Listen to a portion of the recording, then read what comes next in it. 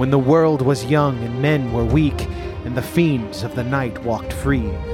I strove with Set by fire and steel, and the juice of the upas tree. Now that I sleep in the mount's black heart, and the ages take their toll, forget ye him who fought with the snake to save the human soul?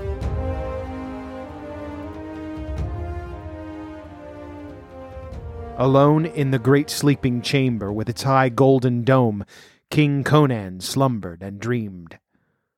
Through swirling grey mists he heard a curious call, faint and far, and though he did not understand it, it seemed not within his power to ignore it. Sword in hand he went through the grey mist, as a man might walk through clouds, and the voice grew more distinct as he proceeded until he understood the word it spoke.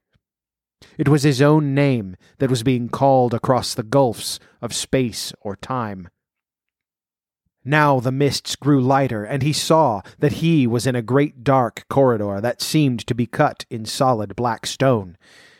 It was unlighted, but by some magic he could see plainly.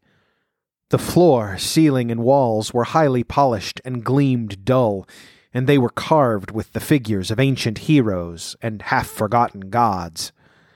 He shuddered to see the vast shadowy outlines of the nameless Old Ones, and he knew somehow that mortal feet had not traversed the corridor for centuries.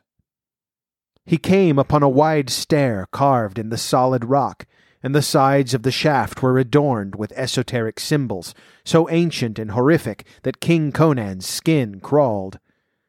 The steps were carven each with the abhorrent figure of the old serpent Set, so that at each step he planted his heel on the head of the snake, as it was intended from old times, but he was none the less at ease for all that. But the voice called him on, and at last, in darkness that would have been impenetrable to his material eyes, he came into a strange crypt, and saw a vague, white-bearded figure sitting on a tomb. Conan's hair rose up, and he grasped his sword, but the figure spoke in sepulchral tones. "O man, do you know me?" "Not I, by Crom," swore the king. "Man," said the ancient, "I am Epimetheus." "But Epimetheus the sage has been dead for 1,500 years," stammered Conan. "Hearken," spoke the other commandingly.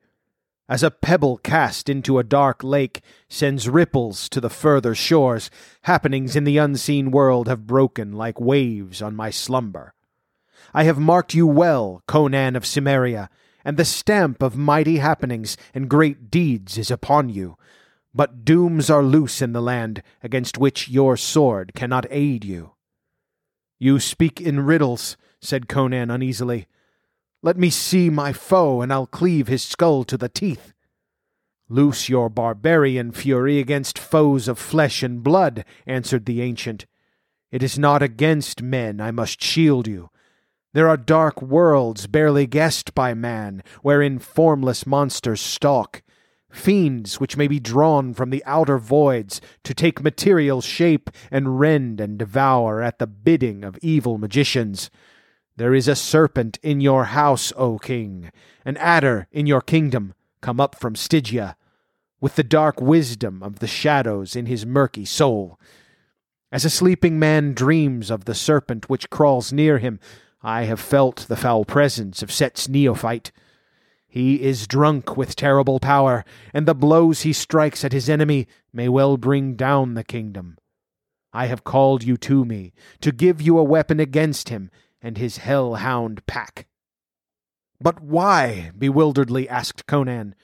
"Men say you sleep in the black heart of Golamira, whence you send forth your ghost on unseen wings to aid Aquilonia in times of need, but I am an outlander and a barbarian." "Peace," the ghostly tones reverberated through the great shadowy cavern. "Your destiny is one with Aquilonia. Gigantic happenings are forming in the web and the womb of fate, and a blood-mad sorcerer shall not stand in the path of imperial destiny.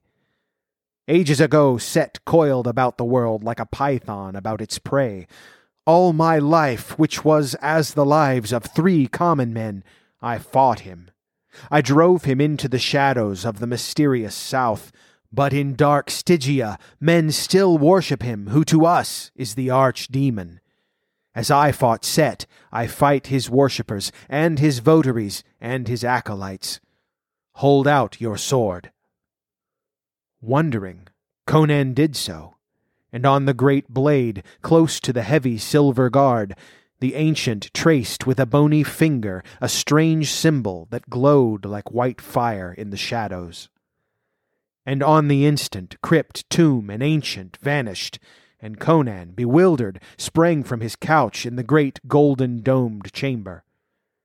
And as he stood bewildered in the strangeness of his dream, he realized that he was gripping his sword in his hand, and his hair prickled at the nape of his neck, for on the broad blade was carven a symbol, the outline of a phoenix. And he remembered that on the tomb in the crypt he had seen what he had thought to be a familiar figure, carven of stone. Now he wondered if it had been but a stone figure, and his skin crawled at the strangeness of it all. Then, as he stood, a stealthy sound in the corridor outside brought him to life, and without stopping to investigate, he began to don his armor. Again he was the barbarian, suspicious and alert as a gray wolf at bay.